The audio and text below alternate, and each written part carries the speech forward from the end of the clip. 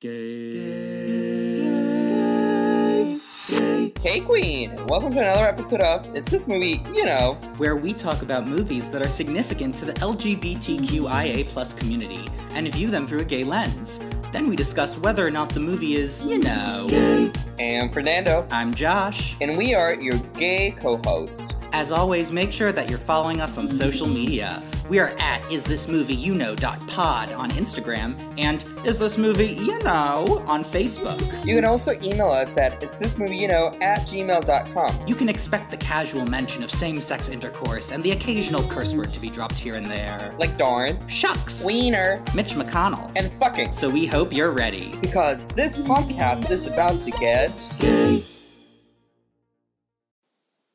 It's the season finale. Do-do-do-do.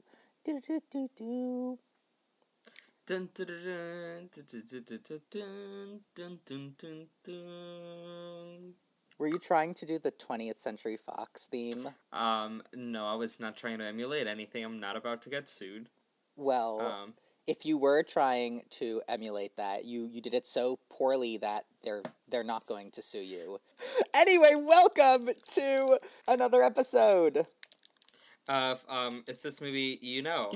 What's that crackling? Oh, I was opening a chocolate. Girl, we're recording! Okay, so sometimes I get very hungry while we record. This is hard work, people.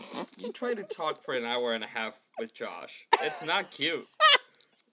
You need some energy going. Oh my god, okay, well, open it quietly. Yes, okay, think of this as ASMR, everyone. Oh my god, oh my god.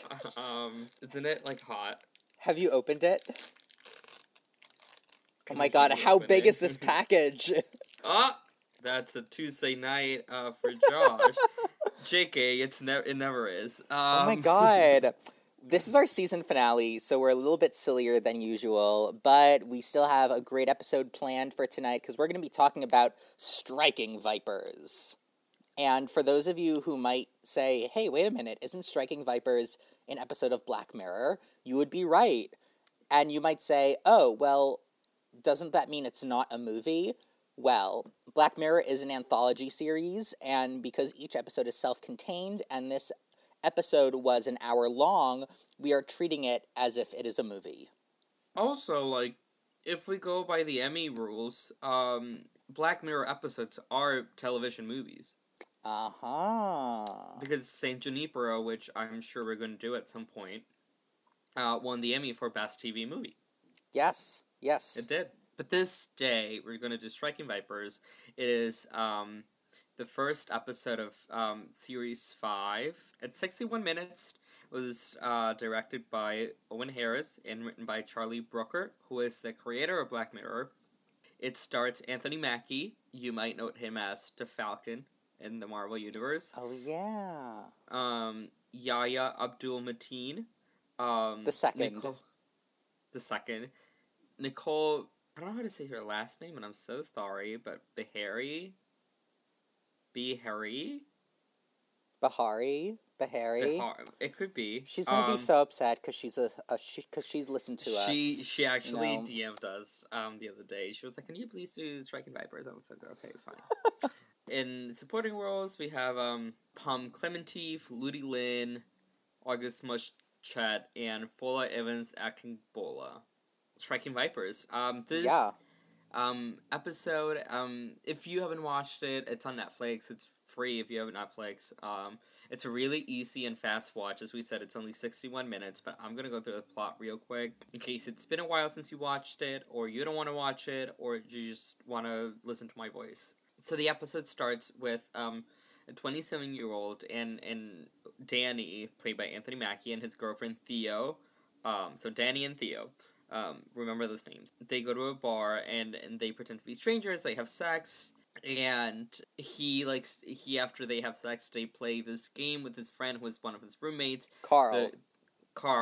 The game is Striking Vipers. 11 years later, Danny and Theo are now married and have a child. He has fallen out of contact with Carl.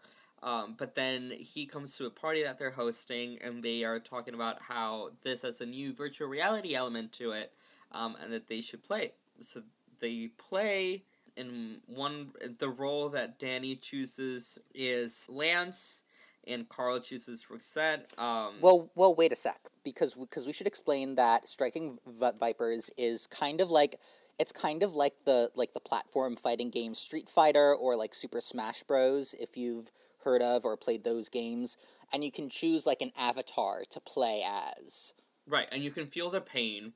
Like everything in like the technology is so advanced that you can feel everything that your character is feeling without any real physical harm. So they start fighting, and after a while they kiss. So like they are distraught, and they both exit the game. Over the next few weeks, things start kind of escalating from there. They start exploring, sexually, but doing so virtually during the game, and they're kind of like doing it as a kind of hush hush kind of thing, like they do it late at night. And Theo kind of like thinks that he is having an affair with a woman. She confronts him about it, and he rebuffs her. At the end, it kind of gets like more and more intense after Theo invites Carl for dinner as a surprise. And like we find out that like Carl is starting to kind of like, I don't want to say catch feelings, and we'll discuss it, but Carl really, really wants it. He really wants this relationship to keep continuing because he's tried having sex with other players in the game, and nothing has felt the way that it felt with Danny. Right. And that night, the pair ends up having sex.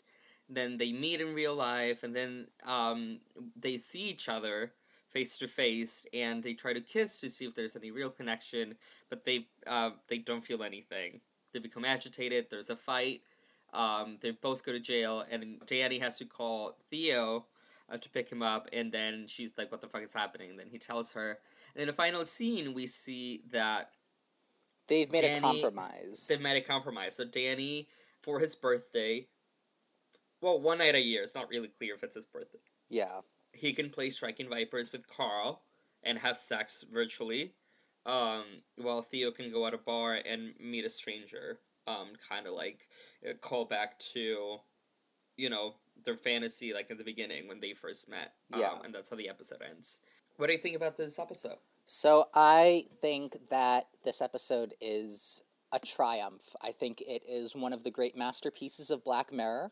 I know a lot of people might disagree with that, but I think it is really clever and thought-provoking, and I loved it when I first saw it back in 2019, and I love it now still.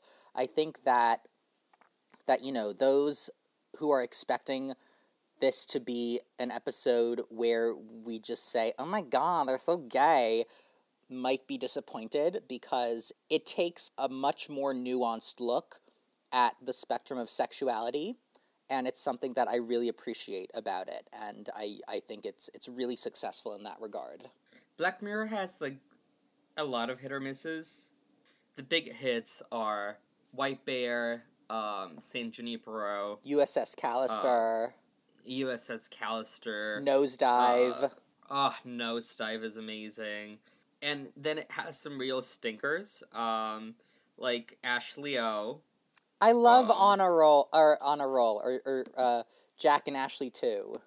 It's a good song, but Crocodile, the Waldo moment. I like that. I hate that one. Like, they're like, and that's the good thing about Black Mirror is kind of like it has themes that I feel like appeal to different people, and like that's why some episodes resonate with more than others. I'm like a highly emotional person, so like episodes like this one, episodes like Hang to DJ, Saint Junipero, The Whole History of You. Yeah. That episode, like episodes like that to me are like resonate with me a lot more. And I know, like, for example, like my dad it's one of his favorite shows ever. Like, he loves Black Mirror, and I know that he enjoys a little bit like Shut Up and Dance and like play Nosedive. Like, he likes that, like they all have a little bit of element of criticism to technology, but it's those that like make technology like the main theme. Right. I mean, that's what the show is. It's centered around technology, and like what would happen if blah blah blah. Right. It's like the And- Twilight Zone, but Right, and about- the reason why it's called Black Mirror, for those who don't know, it's because when a screen goes dark, like that's, we see our own reflection. So like that's, connecting technology to Yep. the main theme. Yeah. But Striking Vipers, do you watch Black Mirror? I don't even know. I do. I love Black Mirror. Do you watch this when it came out? I did. I watched it the first night it came out back in I think it was May or June 2019. June 2019, Yeah, yeah. yeah. And I loved it. I was shocked because I didn't know really anything going into this episode, and I think part of the surprise is the fact that they do kiss and that they continue to keep kissing because, it happens 20 minutes into the episode, and usually the twists in Black Mirror tend to be a little more scary or thrilling, but this one isn't, and it's totally based in emotion and sexuality. Right. So I was pleasantly very surprised. This is my favorite one from season 5. Oh, I mean, there are only 3 episodes in season 5, so that's they're not saying much. And they're not particularly strong, neither of them, in my opinion, but, Striking Vipers Yeah. is pretty good. This one's one that, people are like, is that really queer? Yeah, and that's why it's perfect for our show, because our podcast is literally called, Is This Movie, Gay? Let me ask you something. Do you think that, in your brain, virtual relationships have the same emotional weight and validity as non-virtual? Wow, that's such a big question. There's just a lot to unpack there because they're doing it in bodies that are not their own. Bodies that are not only a different race than themselves, but for one of them, a different gender. And so their experiences are through different bodies with slightly different anatomies. I don't know if you can compare a virtual relationship with real life, considering that they're doing it through avatars. Yeah, well, no, but I'm asking you, aside from that, virtual relationships in general. What about them? Do you think they have the same emotional weight as a face-to-face one? Not really, because I think face-to-face, and even, if the goal is, having, a lifetime partner, then, it's someone you live with. But I think that in terms of, pure sexual enjoyment, there is a similarity in the same way that, porn can bring someone the same enjoyment as having sex with another person. Mm. I think this is more akin to porn than it is to, the replacement of a person. It's just, porn in 4D, Well, again, I'm not talking about the movie. I'm talking about, a person who meets someone online. Okay, but what does that have to do with Striking Vipers? Because I kind of equate it with the sense that for many people, a relationship doesn't live outside of their phones, outside of their tech devices. But I'm saying, I think it comes down to, is this cheating? If you, it's something that's virtual and will remain virtual. I think that those are boundaries that you need to set with your partner. I don't think it's very clear, and I think this episode asks those questions and doesn't necessarily have the answers to them. Mm-hmm. I do think that it has the answer in the sense that at the end they talk it out, and they come with an agreement. Right, but it's not as clear cut as it could be. Right. It's still a slightly more ambiguous ending. But no, that is a good point, and it's not something I really thought about, whether or not it is cheating. But I mean, in any relationship, there is an element of fantasy and role play. Ooh. In any Okay. sort of come on, even dirty talk, stuff like that is stuff that you might not actually do with your partner, but you talk about it and you kind of live in this fantasy together that gets you off. And so it's kind of like that, but it's but what if the fantasy was something tactile? Still not real, but tactile. And also, you know, it's not clear, yeah, they're having sex in the game, but, like, does he, like, orgasm in real life? We don't know. Especially for Carl. Carl's experiencing a female orgasm in the game, and somehow feels that in real life, despite not having the anatomy to do so. Right. So, it's the feeling of sex without actually having sex, and that's why it's a little bit of a gray area. Right.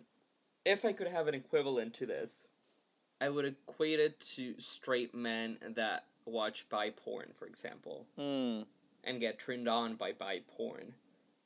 However, like, they don't feel any kind of, like, you know, and, like, they probably, like, jerk off to it or, like, something like that. But what I'm, you know, like, they would never seek to have that experience themselves outside of what they watch. Right, right.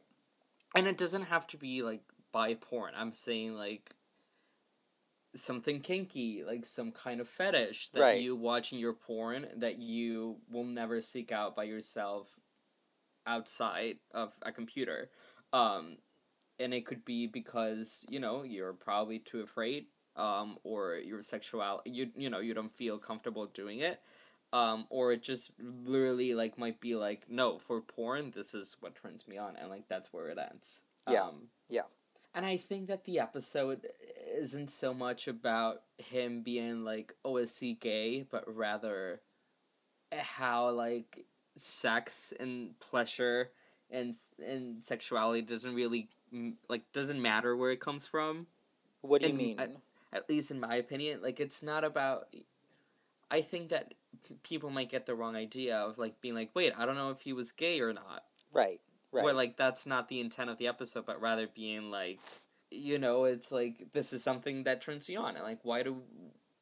if it's not illegal or morally incorrect, like, why are we going around in circles and why, like, X or Y thing turns it on? They just do. And that's the thing. It's Striking Vipers doesn't try to make an argument that these guys are actually repressed gay men. And we don't really have a word for what? I think they play with it. They play with it, but it's still very, for Danny at least, it's still very much a heterosexual thing because his heterosexual fantasy is supplied to him even though it's through another man.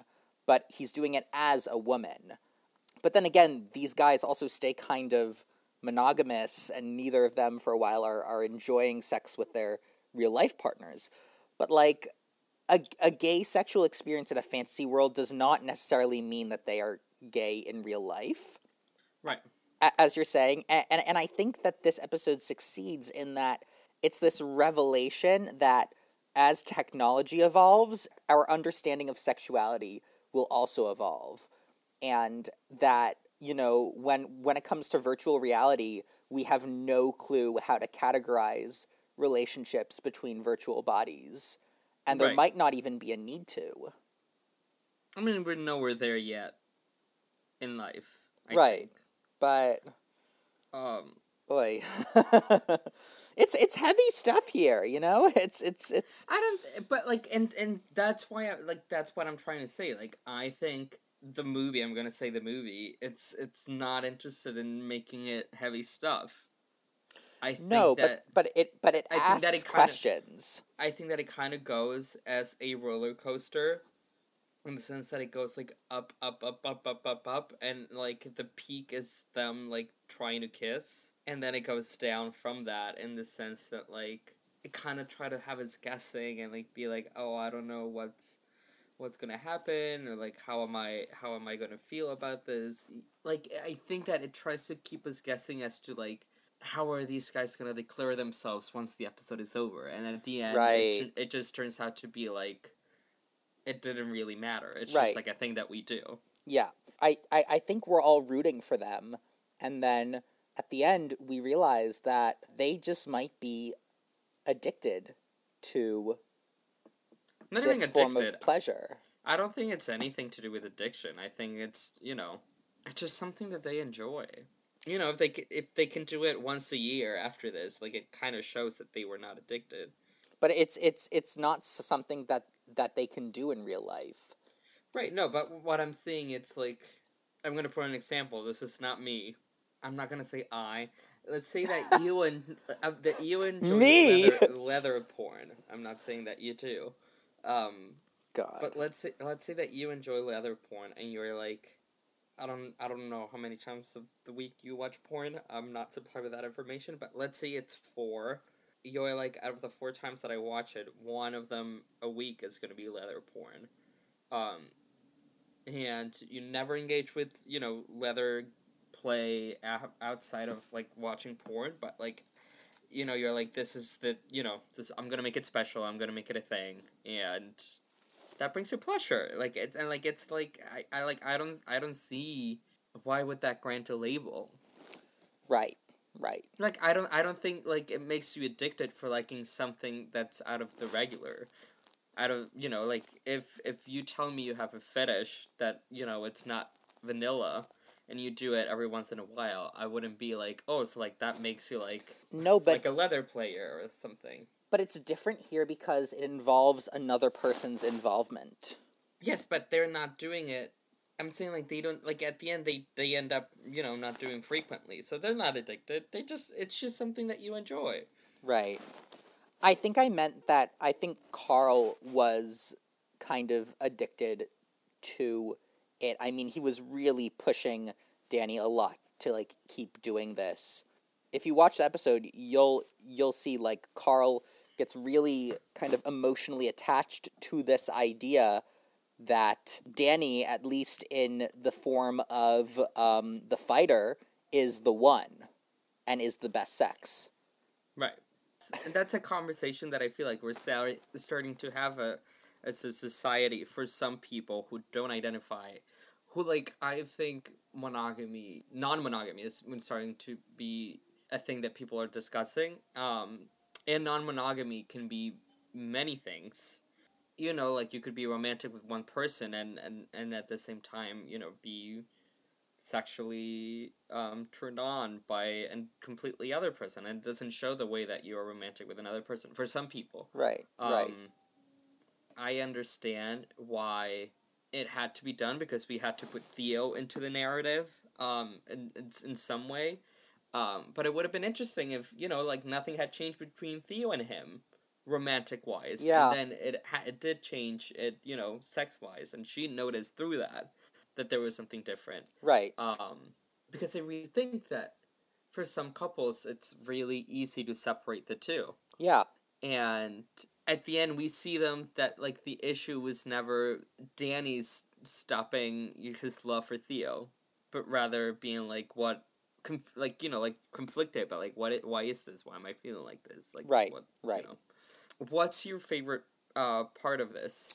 My favorite part is when Theo invites Carl over for dinner, and it's very tense between Danny and Carl, and Theo's like, "Oh, I'm gonna go get dessert," and they're talking and they're whispering, and Carl was like, "You've given me the best sex of my life. I've tried everyone. I've played as everyone in the game, and I've tried it with all players. I even fucked the polar bear, and I couldn't get you out of my mind." There's a polar bear character. I think it's like, it's a riveting moment, and that there, I think, is my favorite part of the episode. Okay. What about you? Well, my favorite part of the episode, and it's kind of like sad that she's obviously not the main character because it's about the relationship with these two men, but I love Nicole Beharie, Miss Nicole, her acting. I don't know if do you have Twitter? No. This clip goes viral on Twitter, on like film Twitter every now and then, of her when she brings Danny to a restaurant, and she confronts him. She's like, "You don't touch me. Like, you don't put my hand on my back.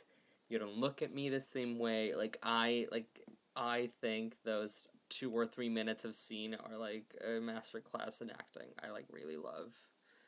I really love that scene. And in general, like, in execution, there were like many things that this episode like falls short every now and then. But the questions it poses, and I'm telling you, like, I find it very weird that you didn't see it this way, but for me, it really posed like a ton of questions about how would I feel about a 100% virtual relationship? or like, is something that turns me on online, could it not turn me on outside? Or like, is that Right. cheating? Right. And if it is cheating, why is that cheating?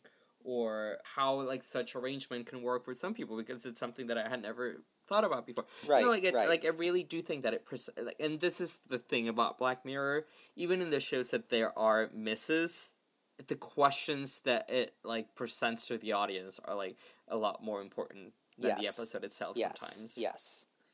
Least favorite part. My least favorite part, actually, I felt like I wanted more of the episode to be about Carl. It's very centered on Danny because, he has the thing with Theo and then the thing with Carl. But I thought it was really interesting because Carl's avatar and the body that he embodies to have sex in the game is that of a woman. And I thought that would have been something really interesting to explore, or things that I had questions about, certainly, that maybe didn't fit in with the overall theme of this episode, Right. but might for another episode. I mean, I'm the type of person, if I play Mario Kart, I'm playing as Peach, Right. But, like, how does that work when it's virtual? How does that change when you're actually embodying the person and you can feel things for them? Right. I thought that was a really interesting thing that I wanted to see more of. That wasn't there. This episode is about sexuality, not gender. Right, I know, but it kind of about. But I really enjoyed the episode. I didn't really have a lot of least favorite parts. Another part I really liked is that the production and costume design feel very retro, like the 1970s, despite it being like the technology of the future. And all of the video games that are presented in the movie, there's like a series of like pinball type games, and then there's Striking Vipers.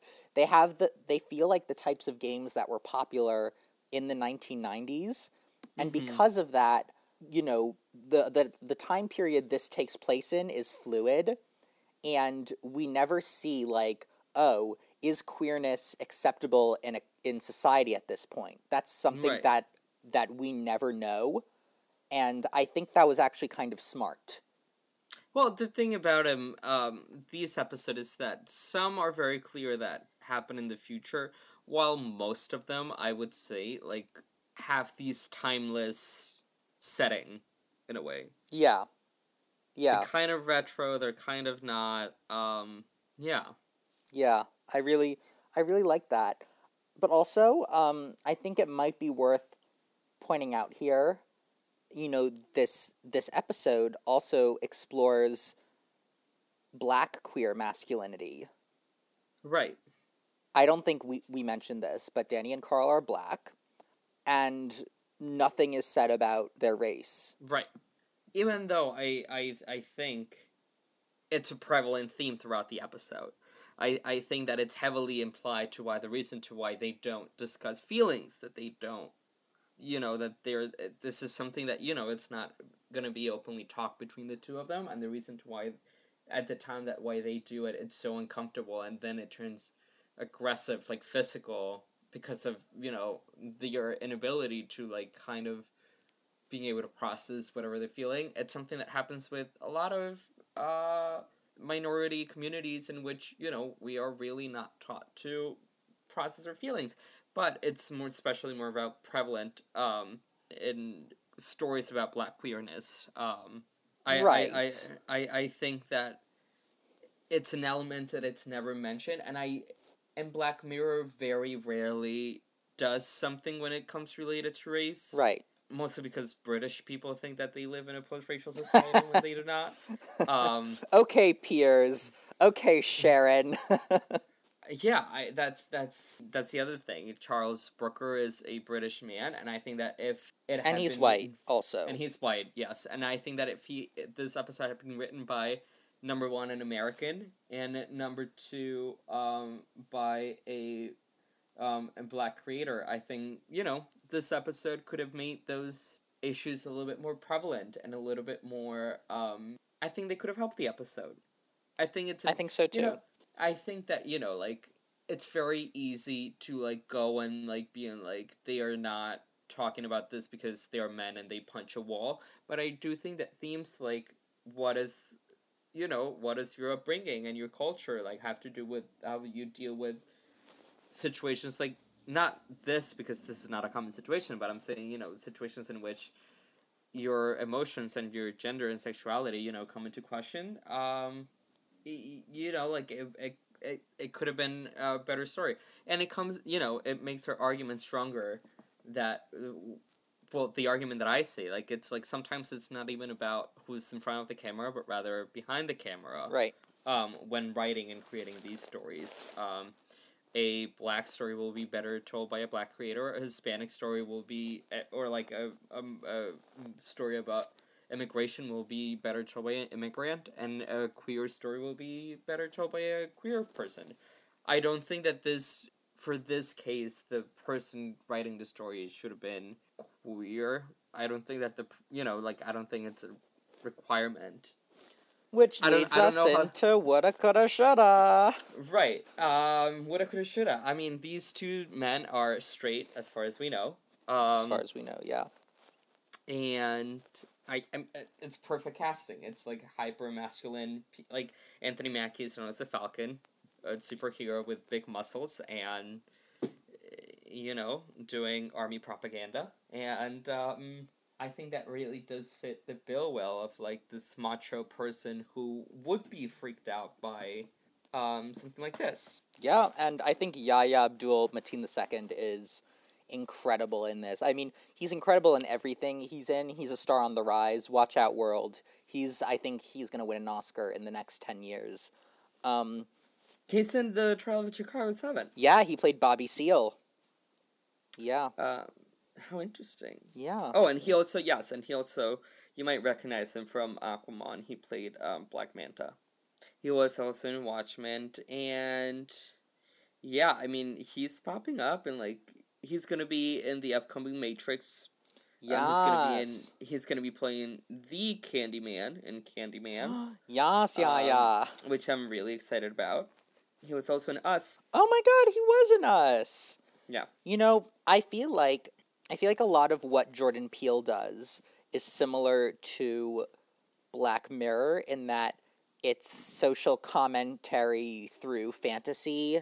But I think Jordan Peele does it in which it's rooted in the Black American experience. Right. And Charlie Brooker and Black Mirror do it through sort of just a wide umbrella of technology. Right, our human relationship with technology. Right. Honestly, and this might not have anything to do with this episode, but I would love to see Black Mirror and Jordan Peele, like, do a collab.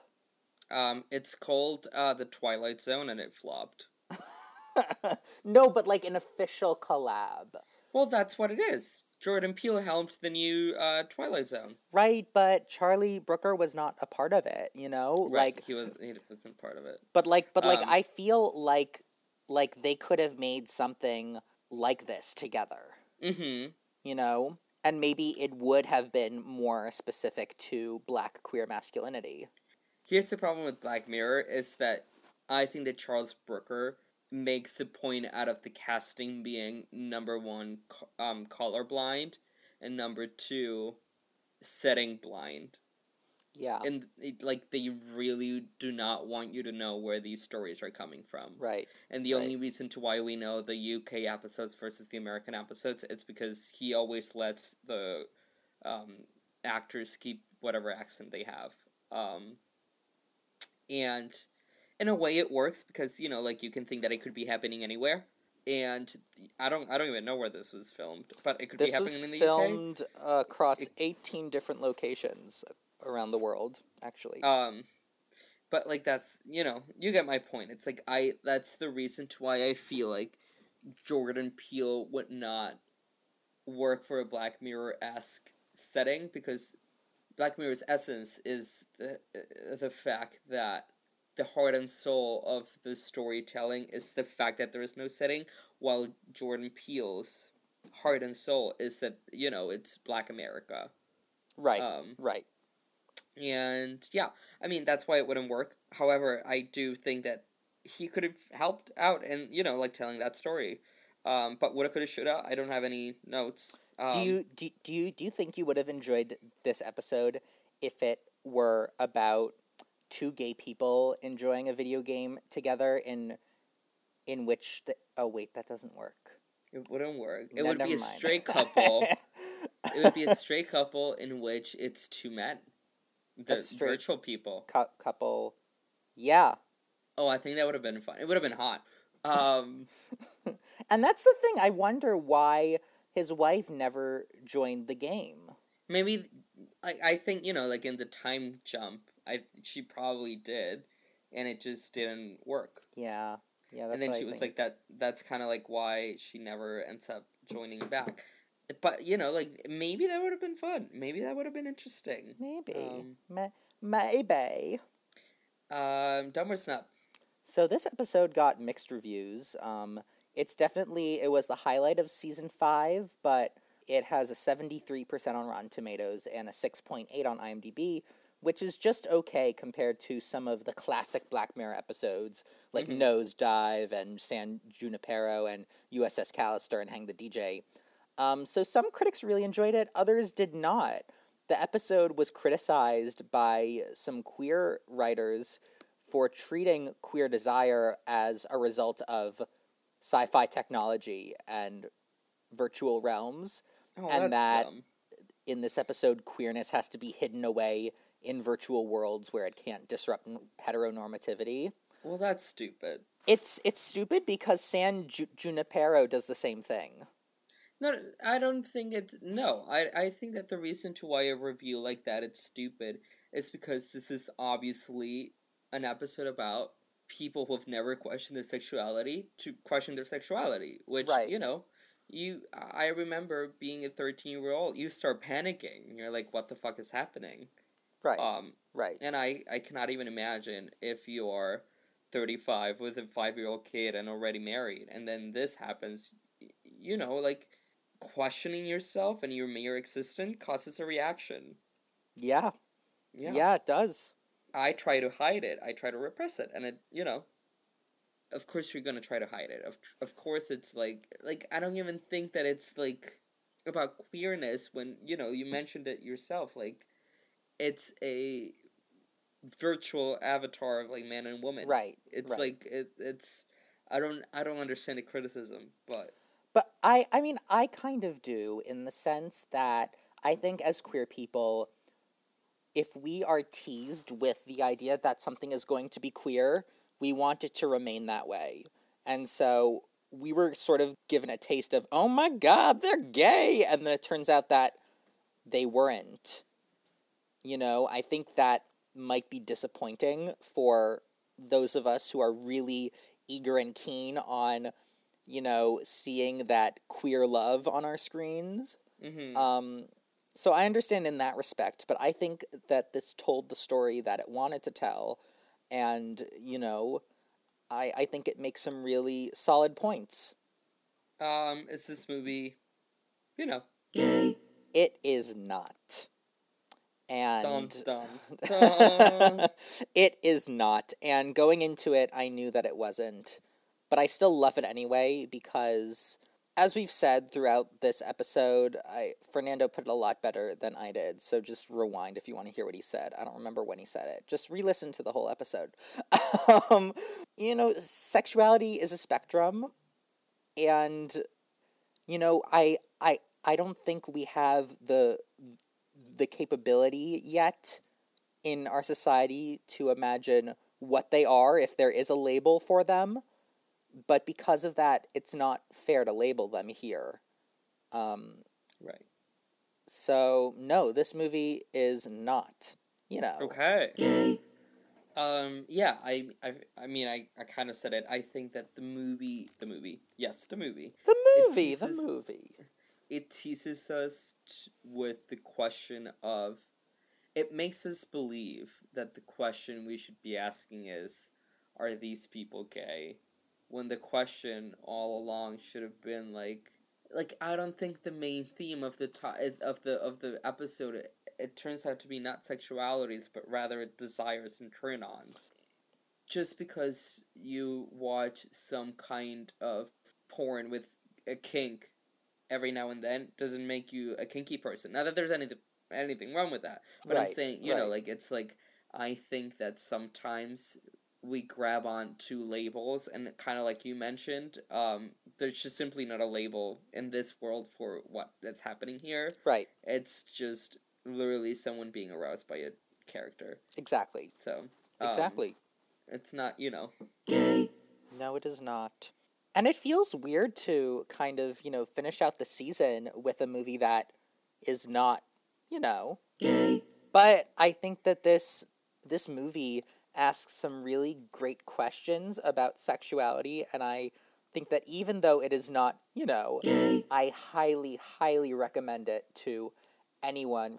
I think that the reason to why we created this podcast is because if we picked only the Call Me By Your Names and the Brokeback Mountains, number one, we would run out of movies pretty fast. But also, like, it wouldn't provide for useful discourse. And right.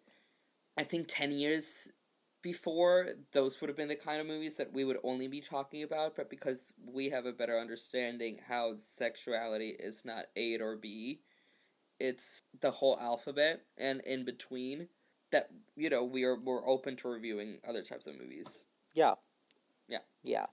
Well, now, it's the final tops and bottoms of the season. They're the toppest and the bottomest. Want to introduce what the first one is? Yes, I shall. So this first piece of news has to do with this year's Oscars. It was previously announced that this year's Oscars are going to be held in a slightly more intimate setting, and only the nominees will be allowed. So, sorry, Angelina and Brad, can't come to this one. But the producers behind the Oscars this year have announced that this year, especially in the wake of other award shows like the Emmys and the Golden Globes trying to do remote and award shows in different locations, this year's Oscars is holding a no Zoom rule, stating that if you cannot appear in person, you cannot appear at all. Which is kind of interesting. I hate this. This is coming, like, right after, the Golden Globes? The Golden Globes were, there were, like, a lot of tech glitches. I think it was Daniel Kaluuya who, like, kept glitching. We had a lot of people wearing, like, informal dress, like Jason Sudeikis and Bill Murray, which made for memeable content, but, if we've always thought of the Golden Globes as the Oscars' drunk step-sibling, now, with the whole scandal and with the latest ceremony, they look more like the incestuous cousin, I mean, this is horrible, in my opinion, because, like, we have travel restrictions all over the world. Yeah. Like, what if you're a director that has, busted their ass off to get their movie produced, to finally get nominated for an Oscar, and now, like, you're told that if you cannot attend the ceremony because of circumstances out of your control, and you win, you cannot attend. Like, I think that that's depriving you of you're right as a winner or as a nominee to be there. I would agree. Completely agree. In fact, I think there hasn't been, like, much pushback to this rule, which surprises me, because... And I think... because no one cares this year. Well, yeah, but I think nominees are kind of, like, afraid to say, oh, I won't be able to go, because they're voting right now. Right. Like, they're voting on the winners right now. Like, I'm thinking of Yo Jung-hoon... what's... Yo Jung-yoon? I don't know how old she is. She's in her 70s. Hopefully she is already vaccinated. She's 73. But, she's living in Korea. She should have that chance of, like, accepting and giving her thanks to all the people that helped her get an Oscar. Like, I really do think it's, like, a little bit insulting to tell you, like, no, like, if, you know, Yeah, I completely it's agree. mean. Yeah. This is a bottom. I mean, like we said, it remains to be seen whether this is going to affect any of the nominees or if any of the nominees are not going to come. Right, I mean, I would expect if I was, I don't even know, like Olivia Colman, if Olivia Colman was like, you know, like, things are shit in the UK and I'm not traveling, I would expect my fellow nominees. I would expect, you know, Glenn Close and Amanda Seyfried and um, Maria Bakalova, like, to be, like, in protest, like, if my fellow nominees are not given the opportunity to accept their award, like, I'm not gonna go. Oh, ooh, that is I would gutsy. expect I would expect a boycott, because then if no one's there, are they just gonna move on to the next category? Like, that would be stupid. Right. Glenn would never, though. You know? Glenn would but at the same time, it's like, it really is like one of those things that you, like, start thinking, like, this happens in a lot of, like, quote unquote People's Choice Awards. To, like, it's like an agreement that the artist knows that they're winning, so they're there to accept the award. Yeah. So, like, it makes me believe now that we are in voting season, they are like, okay, well, Jo Young Yoon is not going to be in LA. Yeah, So, like, why would, yeah. So, like, why would we even vote for her? You know? Oy, yeah. Like, it really does make you wonder, like, is that a thing that is influencing the voting? I mean, we're gonna have to see because, you know, some notable Brits are up this year. I mean, if Carey Mulligan and Daniel Kaluuya don't win, it's very possible that this would have been a cause of it. But Right, and, like, this is, like, one of those things that you could not explain that didn't happen. If someone wins, if, like, let's say one Brit wins and another Brit doesn't win, it's not easily explainable right, to be like, no, like, it didn't influence at all the vote. You know, like, it's something that we just cannot prove. right. But it really, like, if I was a nominee, I'd be like, now people, like, you know, like, they want to have a show, and they're obviously not going to have an empty podium, so I'm at a disadvantage because they want to have the ratings and they want to have people giving a speech, and I'm not going, so I guess I'm not winning. It's shit. That is very, very, very shitty. This is a bottom. It's a bottom, and it also, like, people sometimes do not understand how little support producers and, you know, like, people work, like, not producers in particular, but all the people working in production have from their studio. Mm-hmm. And a lot of times they have to pay their own hair and makeup. They gotta pay for their own dresses. They gotta pay for their own transportation to the ceremony. And, like, you know, like, it might be really fucking hard for someone who is not, you know, like, you think of Hollywood people as uber rich, but, like, it happens many times that the people that are nominated have said it themselves. Like, I'm not a rich person. Like, I don't know what my next gig is gonna be. Right. And, you know, like, these people that, you know, we're going through a global pandemic in which the entertainment industry have seen itself, you know, affected. Maybe I'm not gonna go to the ceremony. And, like, you know, like, I'm like, and that denies me the right of, like, accepting my award. Like, that shit. Yeah. I agree, and I wish that there was, like, a clause for, like, special circumstances, you know, or just an option. You know? Yeah. Just an option, I think, would be great. But no, this is a bottom. I agree with you. Bottom. Well, what's our next story? So our next story... Have you watched the movie Mrs. Doubtfire? Mrs. Doubtfire, the beloved 1993 comedy starring Robin Williams and Sally Field? Never heard of it. I'm kidding, of course I've seen it. So this film it was directed by Chris Columbus, and obviously... Christopher Columbus. Yep, he discovered America, and then he directed Mrs. Doubtfire. Mrs. Doubtfire started trending on Twitter last week after a viral tweet noted that Robin Williams, who played, obviously, like, Mrs. Doubtfire, the nanny that took care of the children while, you know, the parents were going through a divorce, improvised so much during the filming that there were PG-13, R, and NC-17 cuts of the film. The official film was rated PG-13, which, to be honest, like, back then it was a little bit more risque that your current PG-13, in my opinion.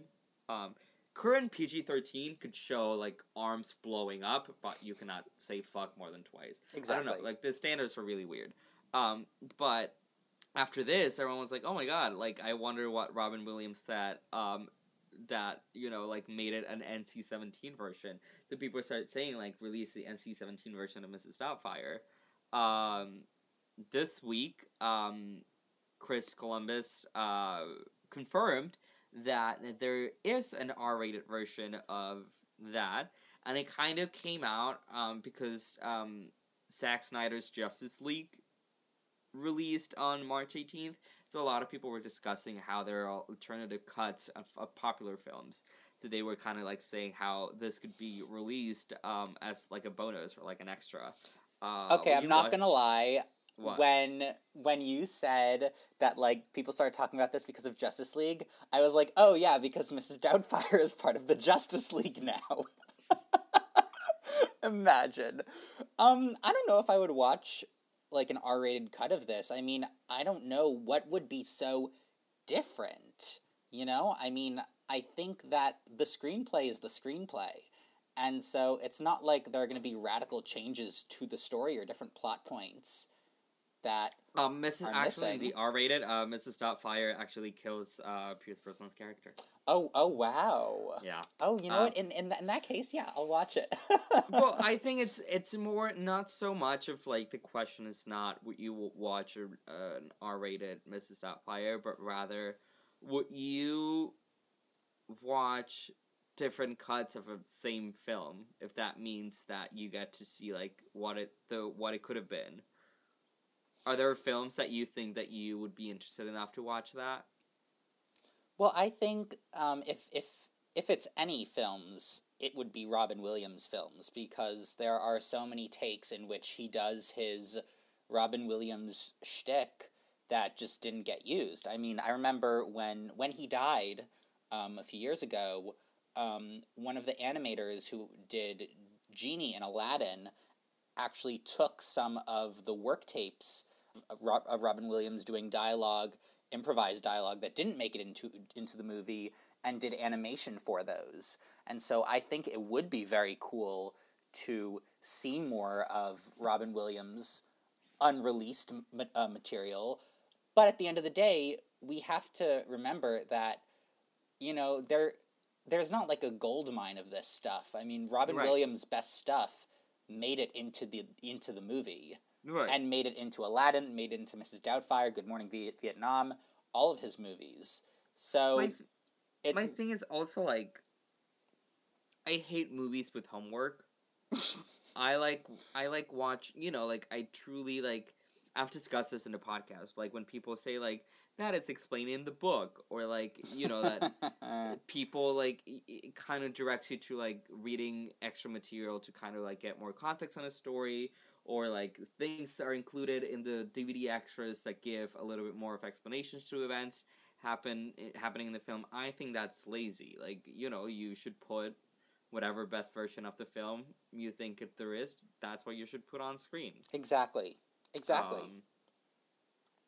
And I love Mrs. I don't think I've watched Mrs. Doubtfire in like probably like in the last like 8-9 years. And I feel like it's worth mentioning that this film comes with a certain element of controversy in the last few years. There are a lot of people in our community who believe that the film is transphobic and misogynistic. Right. I mean, yeah. Robin Williams comes off as extremely unlikable if you watch the film now. Yes. And, like, I feel like Sally Field was made up to be the villain, and she was just a poor woman in a horrible situation. Yeah. And, yeah, I mean, I think that a lot of these films, it's, like, out of the nostalgia that we have towards them, and, like, that's my thing. There's just so many more films that we could be watching, and, like, I would want to see the cut of Aladdin in which Robin Williams talks about fucking. But other than that, like I don't like it. I don't think Zack Snyder is gonna start anything with this cut of Justice League, but in general, like just stop. I know that there's like an executive right now like asking an intern to like look through the ball to see how, you know, if they can create extra content for movies, and like just don't do it, because I mean, only if it's like a bad movie that maybe there's some stuff in there that they didn't put in that could have made the movie better.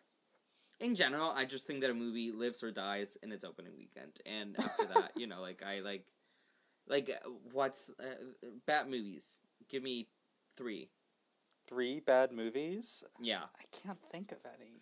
All right, God. Birds of Prey. If you told me there's an alternative cut of Birds of Prey, I'd be like, work. Like, I don't, like, what's that good for? Oh, The Good Dinosaur. I like The Good Dinosaur. I know, but it could have been better. But what I'm trying to say really is, like, if the movie was great, I'm gonna want to watch the original version that I fell in love with. Yeah. And if the movie was bad, I'm not gonna rewatch what potentially is still a bad movie with extra content. Right, although, you know, a lot of times what they've done is that they've released, like, unrated or extra scenes onto DVDs in the past. Which I've never watched. I don't purchase DVDs. Like, that's what I'm saying. If you want me to watch your movie, like, don't release the same shit with 15 extra minutes. Like show me that your product is good on the first round. Yeah. Yeah. And yeah, I mean, I wouldn't watch this. No, I don't think I would either. It's also a bottom.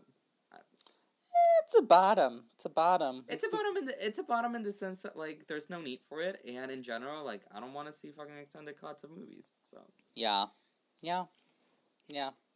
and usually usually like the extended cuts are never as extended as Zack Snyder's Justice League. They're usually like just 5 or 6 minutes longer. You know, that's the other thing. It's that, like, sometimes people think that Hollywood is just throwing money at shit. And sometimes, like, with Zack Snyder's Justice League, it might very well be like that. But most of the times, movies get a very strict budget. Yep. So there's no time to be, like, recording, like shooting 20, 30 minutes worth of footage that you're not going to use. Right. It's very rare that happens, especially with animated movies, too. Well, have you seen the extended cut of Beauty and the Beast? No. It's really good. They just added in a 5-minute song that was cut that Alan Menken and Howard Ashman did called Human Again. And it's very cute. I mean, the movie is still excellent. If it's not the NC-17 cut of Beauty and the Beast, I don't know. But see, like, you know, like, I can live with that. And, like, right now, I wish I could tell you that that we're going to finish recording and I'm going to look for the scene on YouTube, but I probably won't do it. So I'll send it to you. I'll make you watch it. Like, here's my thing. Like, I think that my original experience watching the movie was so good that I don't want to do any more homework because it might, you know, I could hear you typing. Yeah, I'm gonna send it to you. It's okay. And you're mad. You're like, I don't want to do homework. But yeah, like, that's I just think, you know, for directors out there, present your best. And I'm sure that, you know, with all its faults, like, at its time, like, the 1993 movie was very well received for the balance of tone that they achieved. It was somewhat well received. No. It was very well received. It doesn't have, like, a 98 on Rotten Tomatoes. Yeah, but it made money. I hear you typing. Yeah, oh, yeah, okay, yeah, it made money. Yeah. It made a shit ton of money. It made on a budget of $25 million, it made $441 million. Wow. So... Wow. I mean, I'm sure that's the thing. I'm sure there would be interesting for an R-rated version of it, but please don't. I don't want to do homework. Yeah, no. No, thank you. Bottom. 2 bottoms. 2 bottoms. That wraps up our season. That really does. Oh my god. This is, like, sad. Yeah, but we'll be back. Someday. Will we? Yeah, we'll be back. I guess I just gotta learn how to edit. But once you train me, I can do it. But thank you everyone for listening. It's been a journey. I feel like we've gotten a little bit more diverse with the movies that we do and the people that we have over, so I'm really happy about that. What else? What have you learned with the second season? I've learned that I absolutely love talking to you, and I'm so glad that we've been able to set aside time every week to just talk to each other about movies. Yeah, And I'm gonna miss that in the off season. Yeah, I mean, I'm sure we're still gonna talk and we're gonna bitch about it. Just not record it for the whole world to listen.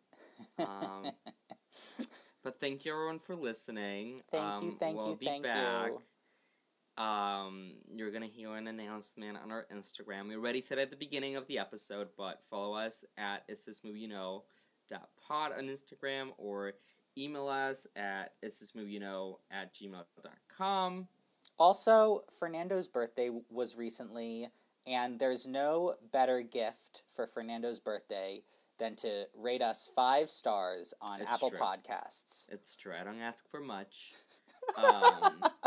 And listen, if you like the podcast, let people know. Maybe one day there will be merchandise. Maybe Josh and I can quit our jobs and fucking live off this podcast. You never know.